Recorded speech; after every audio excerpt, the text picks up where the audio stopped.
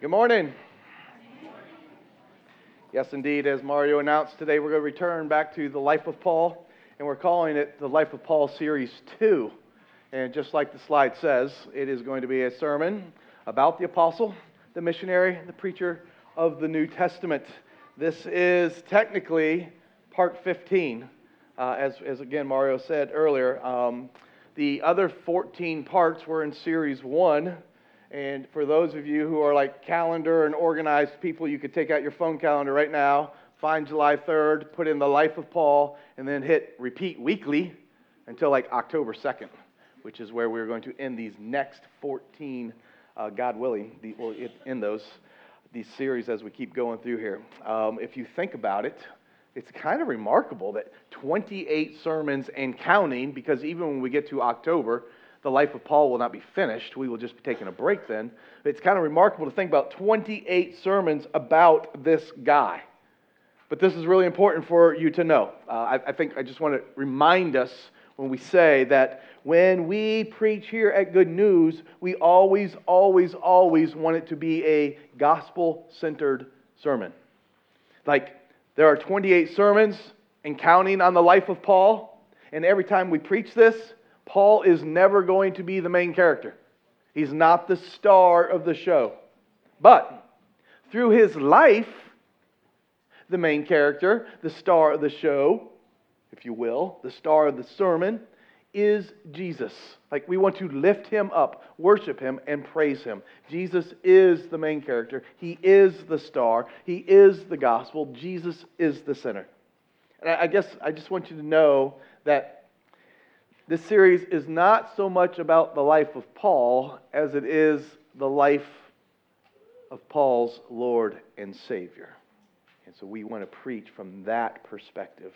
One of the challenges today is that as we start part 15, it's been 11 weeks since we have last saw Paul and Barnabas, and they were wrapping up their first missionary trip.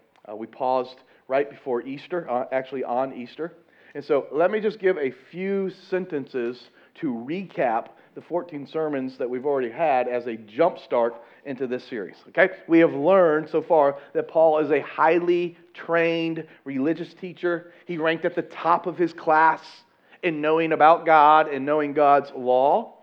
But just because you know about God and you know about His law does not make you a Christian. Paul was not a Christian at the first part of his life that we've seen. Right? Nobody that just knows about God is just necessarily a Christian. He hated Christians, persecuted Christians, even was responsible and part of killing Christians. And then in Acts 9, we find out that Paul does convert to Christianity. Ironically, while on the road to Damascus to go get more Christians, God saves him, changes his life completely, radically, whatever big word you want to use there, that's what God did there. In chapter 9, somewhere between verses 6 through 11, Paul is born again, saved, changed, transformed. And then by verse 20 of chapter 9, he is preaching in the synagogues that Jesus is the Son of God. This was no small life change that took place. And then in Acts 11 through 14, we had learned that Paul teams up with Barnabas and they take this missions trip. And it leads to both Jews and for the very first time, Gentiles believing the gospel and putting their faith in Jesus Christ. If you stop and think about it, this most unlikely movement called Christianity, started by Jesus and 12 disciples, like very little education, very little money, is now gaining momentum as the gospel spreads through people like Peter, Paul, and Barnabas that we're going to look at today. Paul traveled these 15 cities on this first missionary's trip, and we have a map of that, I think. This kind of just gives a recap for us. The blue is where they take off from in Antioch. You can see how he makes his way around to these 15 different spots and returns back home, covering some 1,200 miles by foot and by boat. So it's quite the trip that he has taken through we have there. Each of these cities has its own unique story and circumstances, and we have looked at all of those. But there is one repeating theme that took place time and time again. Paul and Barnabas would show up at the city, and they would go to the synagogue. They would go to the Jews first. There they would teach the gospel. And that would last for a little while, and then they would get kicked out of the synagogue. And from the synagogue, they went to the streets, the marketplace. And that's where the non-Jews, the Gentiles, that's where they would hear about this gospel message. They would hear about their sin, and they would hear the good news about Jesus. And they would preach that and preach that and preach that until they would wear out their welcome there. And then usually it meant flee for their life because of persecution, and they would go to the next town and repeat that same pattern over and over again. That is the pattern that we have found. And to bring us up to speed, then in Acts 14, verses 26 through 28, tells how this missions trip ended. They sailed back to Antioch, where they had been entrusted to the grace of God for the work that they had now completed. And they arrived and gathered the church together. They reported everything that God had done with them, and how He had opened the door of faith to the Gentiles, and they spent considerable time with the disciples. It was kind of like how our track people are feeling right now. Mission completed. Home sweet home. Sitting around, kicked back in their lazy boys, sharing stories about all that God had done, including He had opened this door to the Gentiles with the gospel. But as you can imagine, the open door to the Gentiles didn't come without its share of trouble. And that's where we are going to pick up the series today in Acts 15, which is most popular known as the meeting or the Jerusalem Council meeting. This meeting, it is a linchpin. It is a huge, vital in preserving the true meaning of the gospel. And this meeting is a wonderful example of what church leadership looks like done well. There's a lot of unity striving happening here. And so I want us to know about this Jerusalem Council meeting. I think it's really important. Like, this is part of our church history. Hey, how did the church look way back when it started? This is how it looked. This is how they defended the gospel when it was attacked. This is how they related to one another and dealt with their problems. And I want us to know that because it is very true. We still have our own Jerusalem Council meetings that happen today. Like, we have issues, watch this, not outside the church, but inside the church that is causing trouble. Like, dangerous. And sometimes it's subtle. And so that is what this Jerusalem Council chapter is going to show us. And I think it's really important that we take a look at it because it's very applicable to us. And we will get to that at the end.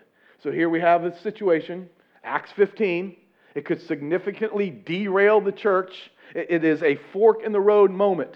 How the church leadership handles the teaching that's going on in Acts 15 is going to matter forever. Like today, it still matters. Verse 1. Some men came down from Judea, and they began to teach the brothers. Well, it sounds good so far. It's always nice to have guest speakers come. Hey, we're going to teach. But then, listen to their message. Unless you are circumcised according to the custom prescribed by Moses, you cannot be saved. Wait a minute. Let me put that in a true and false question for you. Ready? Unless you are circumcised according to the custom prescribed by Moses, you cannot be saved. False. Ooh. So the teachers from Judea are teaching a false gospel. That's what was being taught to our forefathers in the early church. Now remember, most of the first Christians were Jews. Most of the first Christians then were circumcised. You see the pattern here? Most of them were raised on all these Old Testament laws, all 613 of them, and one of them said you had to be circumcised. That was the sign of the covenant made between God and Israel, that separated the Jews from all the other people in the world. Was circumcision. Which means, let's take a minute and talk about circumcision. This was supposed to happen on Father's Day. Remember that? And Mario strategically added a few extra, spending someone else's money, which were really good. What a great series, yes? It's great, yes? And now we get it today, circumcision. I doubt that this law of circumcision really hits home to us the way it did back in Acts 15 and before. I know it's a pretty common thing in the United States. I don't know your personal view of circumcision. Honestly, I don't care your view of circumcision. I did do some dabbling on the internet and found this to be the facts, if it's true. 80% of Americans are circumcised. More so in the Northeast land, not so much out west, and somewhere in between here in the South. Israel and Muslim nations are leading the race in circumcision. High 90% marks of men are circumcised. But globally, only 38% of men are circumcised. Europeans don't think too much about it. And Japan and Honduras think even less. That's what I found. But it is important for us to understand what circumcision really represents to the Jews and their covenant with God. Like I said, for many of us, circumcision comes down to some parents making a decision about hygiene and health and making it happen. But for the Jew, circumcision was about a lot more than that. This was God's idea to have be done. Right? No one thought this up. Hey, God, how about we do this? No, it was God said, do this. Why? Why would God make circumcision the outward sign? It's bloody. It's awkward. It's a little different. It's nasty. It's entirely unpleasant. Why would he make this as the external sign? Wouldn't a tattoo placed somewhere differently do the same thing? And this is what you need to know. Circumcision, covenant, in that day, it involved this idea of sealing a covenant. To seal a covenant, you had to act out the curse of breaking that covenant. So get this. If you, for example, were to make a covenant with a king, you would not take out a sheet of paper. You would not have a lawyer draw up all the words and then you sign the dotted line. Nope, that is not how it would work. In those days, you would take an animal and you would cut that thing in half. And you would place half of it over here and you would place half of it over here. And then you would walk between these dead animal parts. And by doing so, you are sealing the covenant. And basically saying, if I don't keep my end of the covenant, let what happened to these animals happen to me. Oh, imagine if we did our business promises, covenants like this today. Imagine if we did, instead of a wedding band to represent our covenant seal with our spouse and I, with God as a witness, we would walk through two dead animals in front of the church altar or out in the venue place. Kind of makes for a great photo album picture. Imagine, though, that if we did that, with that type of sincerity attached to the covenant. In Genesis 15 and in Genesis 17, we find God making this kind of covenant with Abraham and the people of Israel. Genesis 15 is for y'all. That's your homework for the week. Jot it down, read Genesis 15, figure it out. Summer school for you.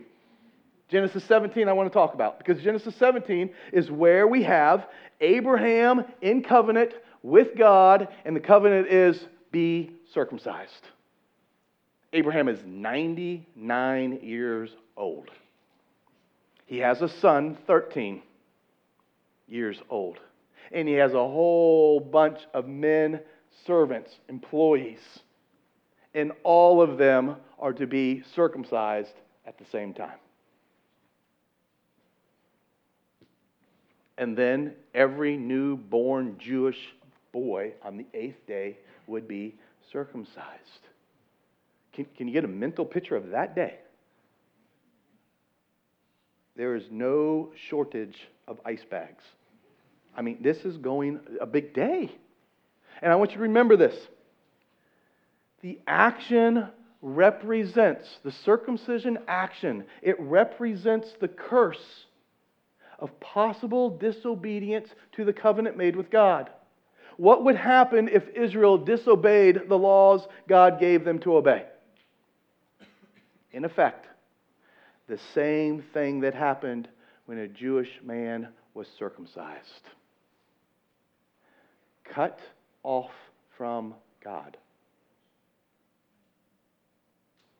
Can we all agree that the meaning of circumcision that we have today in our culture is vastly different than the meaning of circumcision in Genesis 17 and Acts 15? Can we agree on that? Good. So what we have here in Acts 15 is an attack on the gospel and on the church. We don't know who these men were. We just know that they came from Judea. They are teaching a false gospel. And with so many first converts already being Jews, already being circumcised, can you see that if this teaching doesn't get corrected, if this teaching were to continue, it could be an avalanche of trouble on the church? Basically, these men were saying that if you really want to be saved, you have to become culturally Jewish. And I'm thinking that if that would have happened back then, that most of us, if not all of us, would not be sitting here today. Like, what would a Jewish culture, Christianity, look like in spreading? How long would that last? How many male converts do you think would come along and say, oh, that's what it takes? It would entirely change the way that we do evangelism today. Can you see yourself going to the square?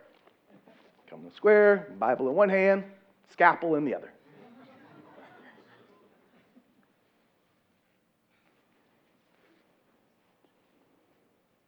It's a big deal. I don't know that we fully grasp it. But in verse 2, Paul and Barnabas react to this teaching this way. After Paul and Barnabas had engaged them in serious argument and debate. Note, there is a time to use words and debate and argue and defend the gospel anytime it is being undermined. Paul and Barnabas do this, and verse 2 continues, the church arranged for Paul and Barnabas and some others to go up to the apostles and elders in Jerusalem concerning this controversy. Oh, they're going to deal with this matter. This was a big moment in the church history. It meant walking another 250, 300 miles for Paul and Barnabas and the people who came with them to make sure they get this right. Think it's worth the sacrifice? Get those steps in? Yes. Verse 4, when they arrived at Jerusalem, they were welcomed by the church, the apostles and the elders, and they reported all that God had done with them. So it's a happy, united meeting that's going on. And then verse 5, here it comes. But some of the believers from the party of the Pharisees stood up and said, it is necessary to circumcise them and command them to keep the laws of Moses. Oh, that sounds a whole lot like verse 1 again. But it's not entirely. I want you to see these two verses because I think it's very important that we start to distinguish what's going on with this.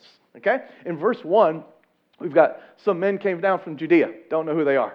In verse 5, some of the believers from the party of the Pharisees. So one group we don't have identified at all. The other group we do. They are believing Pharisees. And someone might ask, believing Pharisee? Is that even like a thing? Can that happen? I know believers and I know Pharisees, but can you have believing Pharisees? And the answer is, yes, there it is, in God's print.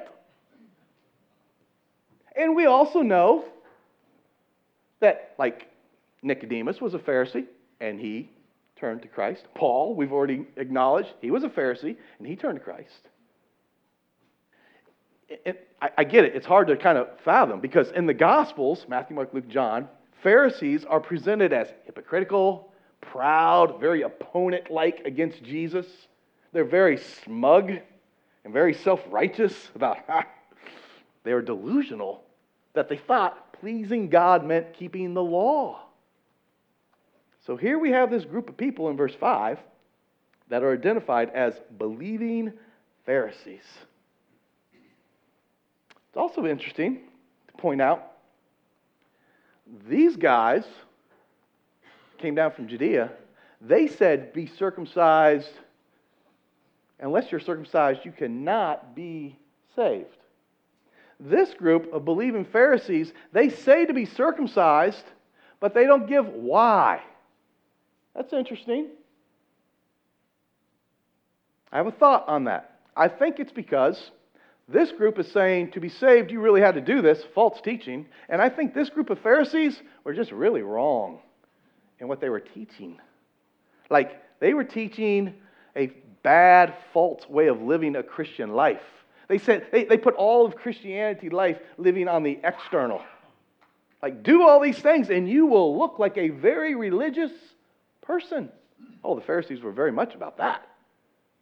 So interesting to note. You can decide for yourself how you want that to be, but I think that's what it's looking like as we keep going through this chapter right here. The third thing that's different is the guys from Judea, they only said you had to be circumcised. But the Pharisees that were believers, they said not only do you have to be circumcised, you got to do all the other 613, 612 other Jewish law commands. So I think that the two groups are very different, one being saved, one not saved, one teaching a false doctrine, and one teaching a bad way to live Christianity. So what happens next? A meeting is called to order. It is the first ever church meeting. You ever been to a church where they have church meetings? Have you ever been to a church meeting at Good News? Oh, we don't do that here. Here's what happens. Verse 6. Then the apostle and the elders assembled to consider this matter. After there had been much debate, Peter stood up and said to them, brothers, you are aware that in the early days God made a choice among you, that by my mouth the Gentiles would hear the gospel message and believe. And God, who knows the heart, testified to them by giving the Holy Spirit, just as he also did to us. He made no distinction between us and them, cleansing their hearts by faith. Now then, why are you testing God by putting a yoke on the disciples' neck that neither our ancestors nor we have been able to bear? On the contrary, we believe that we are saved through the grace of the Lord Jesus in the very same way. After much debate, it does not say like it was a debate of like yelling and screaming, or if it was like organized and controlled. You get to decide on that. But I think some of us have probably experienced the uglier side, the yelling and screaming side. True story. Sherry and I once attended a church where the deacon sued the pastor for wanting to make a biblical change of elder-led church. True story. After much debate, Peter speaks. If we were doing a series on the life of Peter, he again would be found here in the book of Acts. God was using Peter the same way he was using Paul and taking the gospel to the Gentiles. Doesn't it seem right that Peter's like the first teacher? Like the first speaker? Like that's kind of his character. I'll handle this. And a lot of times we get up to Peter and we're like, oh no, what's he going to say? What's he going to say? This time Peter hits a home run with his words. He is very compelling, very convincing. And first, this is what he says. Peter says in verse 7, remember the past? That this was God's doing, God's choice. He chose to use me and my mouth. And you're like, well, wait a minute. Do we know that story? Because we're doing the life of Paul, not Peter. So let me remind you of this one. Ready? In Acts chapter 10, Peter is told to go to Cornelius. Cornelius is a Gentile, and he fears God, meaning he prayed to God. He saw the Jews and their religious acts, and it was very intriguing to him, and he wanted to know more about the one real God. And one time after praying, God said, Cornelius, your prayers have been answered. Go send for Paul to come to your house. That would have never, ever happened. Peter was a Jew. He is not going to a Gentile's house. No way. Except, in the meantime, God had given Peter a dream, a vision that said, go to Cornelius' house. And when you get there, eat all the pork you want. This would not be normal living. See, God is involved in this. And Peter is reminding them, you guys remember? This was God's choice. He wanted us to do this. It's an amazing chapter. And here's how it unfolds. Acts 10:44. While Peter was speaking these words, while he was speaking the gospel to Cornelius, the Holy Spirit came down on all those who heard the message, and the circumcised believers who had come with Peter were astounded because the gift of the Holy Spirit had been poured out on the Gentiles also. Peter uses history. He reminds them of stuff that everyone in the room knew about, to defend the salvation for the Gentiles that is by grace alone and not works like circumcision or any of the other laws. He keeps going at verses 8 and 9. And God, who knows the heart, testified to them by giving the Holy Spirit, just as He also did to us. He made no distinction between us and them, cleansing their hearts by faith. Peter defends the Gentiles by saying, God, who knows the heart of everyone, has testified for them. That's courtroom language. What happens when a person testifies? They give evidence. They give an account. They give proof of something that happened and being true. And Peter is saying, God is behind this movement. God is vouching for them. God is the one who has given them this gift of the Holy Spirit. God does not give His Holy Spirit to unbelievers. Only believers. Romans 8 and 9. Those who are in the flesh cannot please God. You, however, are not in the flesh, but in the Spirit, since the Spirit of God lives where? In you. But if anyone does not have the Spirit of Christ, he does not belong to Him. Peter contends that there is no difference between the Jew and the Gentile when it comes to salvation. Both are saved by faith, through grace, by grace. Circumcision has nothing to do with salvation for the Jew or the Gentile. And then Peter asks this most compelling question, verse 10. Now then, you guys, why are you testing God by putting a yoke on the disciples' necks that neither our ancestors nor we have been able to bear? He's like, don't test God here. Don't put a yoke on the neck of these Gentiles that we can't even carry ourselves. You've all seen the yoke, right? You got that mental picture on the oxen, big, bulky, heavy, certainly uncomfortable. That's the picture that he uses here. Interesting that later in Scripture, Jesus will say, my yoke is easy. But the yoke of the law, that's miserable. If you've ever read the book Pilgrim's Progress or watched that movie, you get a good visual idea of what they're talking about there. The burden of trying to keep all these laws just right. That's not the gospel. And Peter is like, come on, guys. You know that we don't and that we can't keep up with all of these laws. Do you know some of the 613 of them? One is about how long your sideburns are. Get out the measuring. Another is about how far you're allowed to walk in a day, on a certain day. Another is, your clothing material. What is it made of?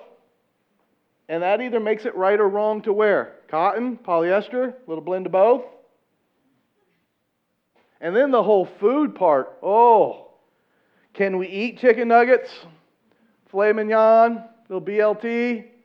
And on it goes. But Peter is hammering home proof after proof that the salvation given to the Gentiles, it was God's idea and God's decision is final. And he concludes with verse 11. We believe we are saved through the grace of the Lord Jesus in the same way they are. He is speaking for everyone in the room when he uses that kind of pronoun. What's the pronoun he used? We. Guys, they're all in this together. We know that this is the truth. That Jesus has saved them the same way that he has saved us. And I wonder at this point in the meeting if the people in the room are like starting to nod their head like, yeah, this is right. We're saved by faith. We're not saved by circumcision. I wonder if there's that kind of agreement coming to. Next to the podium is Paul and Barnabas in verse 12. The whole assembly fell silent, and they listened to Barnabas and Paul describing all the signs and the wonders that God had done through them among the Gentiles. No doubt, Paul and Barnabas, again, they're telling the same stories over again. Remember when they got back to Antioch and sitting in their lazy boys? Hey, let me tell you all the good stories that God was doing. They tell those same stories again. They never get boring. God was doing this over here, and he was doing this over here, and then we sailed over here, and he did this, and it was movement. And everyone there, I'm sure Paul and Barnabas made a compelling case. Oh yeah, Gentiles are saved by faith, not circumcision. So Peter makes a compelling argument, Paul and Barnabas do, and then James comes to the mic. If you don't know, James is the younger half-brother of Jesus. I have heard several pastors over the years, part jokingly say, when they preach, that if James can believe that Jesus is the Son of God, it must be true. Because if you've ever had an older brother, you definitely would know that no older brother could be God. True in the Davison family? Probably so. And yours as well, I'm sure. But imagine what it must have been like to have your brother as God. It took James a little bit of time to believe this. But eventually, he did. And now here he is. He is serving the church in Jerusalem. And he says in verse 13, after they stopped speaking, Paul and Barnabas, James responded, "Brothers, listen to me. Simon," which is Peter's other name, "has reported how God first intervened to take the Gentiles from the Gentiles, a people for his name." Like Simon has already said that that's going to happen. And the words of the prophets agree with this, as it is written. Oh, that's a big deal. "After these things I will return and rebuild David's fallen tent. I will rebuild its ruins and set it up again, so the rest of humanity may seek the Lord, even all the Gentiles who are called by my name, declares the Lord, who does these things, known from long ago." James knows his Bible. He either pulls it out and reads it to the people, or he quotes it. Regardless, what a fantastic way to deal with things in a church meeting. Use Scripture. James does this. He's like, let's get this straight, guys. Peter has said that God was going to use his mouth as the piece to lead to salvation for these Gentiles. But you know what? Way before Peter was saying it, old brother Amos, he was saying a long, long time ago as God's prophetic voice. And James comes to this incredible conclusion in verse 19. "Therefore, in my judgment, we should not cause difficulties for those among the Gentiles who turn to God." This is an incredible display of church leadership at its best at this very first ever church meeting. The apostles, the elders, they all come together, they debate, they talk, they hash out their differences, they use Scripture to help along the way. And so let me just go and say that at our Jerusalem Council meetings, Anytime there are more than two people, or if there are two people in the room at the same time, there are going to be differences. And can you imagine how many differences we have represented here now? And what's the key to doing this? To talk, to debate, to discuss, find the differences, use Scripture all along the way. We see the leaders doing this.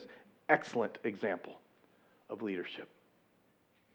But, wow, oh wow, oh wow, is the comment made by James.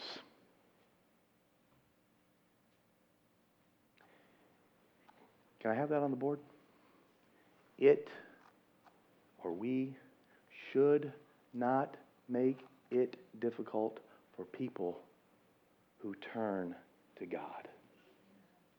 It should not be difficult. We should not make it difficult for people who have turned to God. And I think we can even go a little before that and say, we should not make it difficult for people who are turning to God. That's the application point for us today. Next week, God willing, a letter gets written to the Gentiles that summarizes this meeting. And God willing, we will get to that next week. But for today, I realize that circumcision is not the leading topic inside of the church that's causing some trouble. But oh, do we have some severe black eyes throughout our history of how we have. And if you have not grown up in the church, I'm about to tell you things that you probably don't know about, and I'm disappointed to say them to you. Maybe you should leave. Disappointed. If you have grown up in the church, you're going to go, oh yeah. This is my lifetime, right? Young 30, 50s, okay.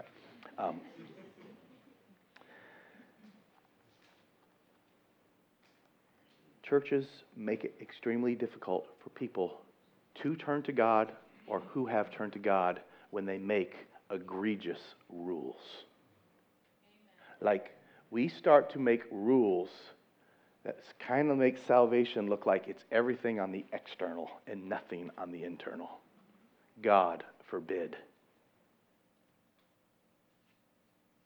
I have lived long enough to know and to hear churches will make across-the-board rules. If you use a deck of playing cards, you're as good as going to hell. Where is that?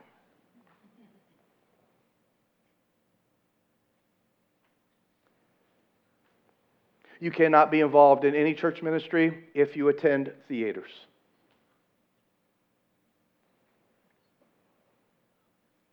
No makeup will be allowed to be worn by our ladies when they attend the assembly. Ladies, would you still come today? Now listen, I am not against personal convictions. I have them. You do too. But when a church, as an organization, makes a blanket statement and says this is the rule for everyone, that is legalism. That is making it really hard to turn people to God. It is making it really hard for people who have turned to God. Be firm on your convictions. And be really convinced that it is your conviction. And don't make it mine, and mine not yours. Now, God's Word is full of right is right and wrong is wrong. We are not talking about, fornication, good for you, bad for you. Okay, no. God's Word is very, very clear there. That's across the board. That's a rule, y'all, for all Christians. But alcohol? Listen, I get it. The Bible is full of warnings of handling alcohol. I realize that over 100,000 people a year die because of alcohol. But to come across the board and say, you can't do it, or you can't do it and be a Christian, that is not what the Bible teaches. And we certainly don't do that with other things. Do you know obesity kills people as well? And we're not up here saying, okay, no more eating, no food. But what we will say is, hey, Try to eat healthy. Try to have a little moderation. You know, Oreos are okay sometimes. So again, I don't want to undermine and be lighthearted with like convictions, because they are real and we should act upon them if they are from God. But we cannot make statements like this that make it hard to turn people to God. Well, let me just say it. Politics. Sometimes the church can go, you got to believe this and do this and vote this way and get this thing right and that's right, and then you're good inside the church. It is not the place for Good News Church to tell you who to vote for or how to vote. I find it really interesting that Jesus' 12 disciples, do you know that 2 of them were like strong Democrat and strong Republican? Well, those are my words. But Simon the Zealot, he hated Rome. Matthew the tax collector, he was helping Rome. Can you imagine the bonfires with the disciples sitting around that fire? You've got 2 politically opposite, polarizing people. And yet, they put those differences aside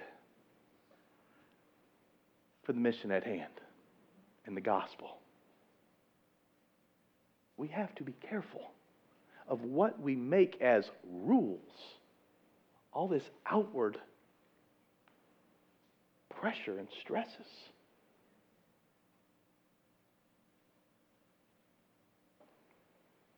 And I think this is true for new believers and old believers. We can all get caught up in this. And certainly, the unsaved. Sherry is part of the women's summer reading group, ladies that are getting together, and they're reading this book. The Gospel Comes with a House Key by Rosaria Butterfield. And she gave, me a quote the other day from the book that just resonates, I think, with what we're talking about here. We have to stop saying, love the sinner, hate their sin. And here's why. We need to be saying, love the sinner, hate our own sin. Because what happens then is we all of a sudden lift up and elevate their sin as something greater than ours. There should never, ever, ever be a time where an unsaved person, where they are extreme, hardcore, atheist, agnostic, gay, transgender, straight, even moral, like a good citizen in town, there should never be a time where their sin is highlighted as being worse than my sin. What people need is the gospel, not directions for saving themselves and looking better on the outside. They need the knowledge of how God has saved them. And the gospel is this, that Jesus has done everything for you to be right with God. Let's be a church who does not make it hard for people to turn to God. Let's pray.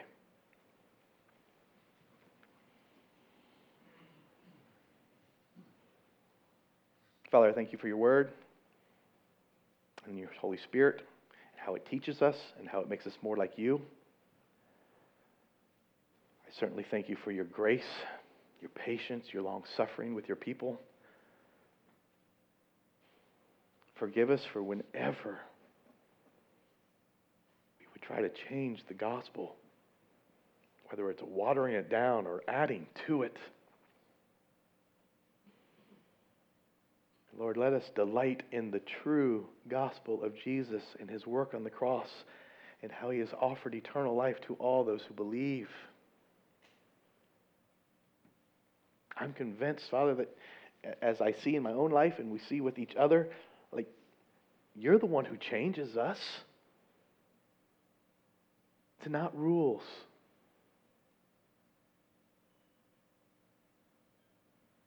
So, Lord, let us love the gospel more and more each and every day. And when we are different,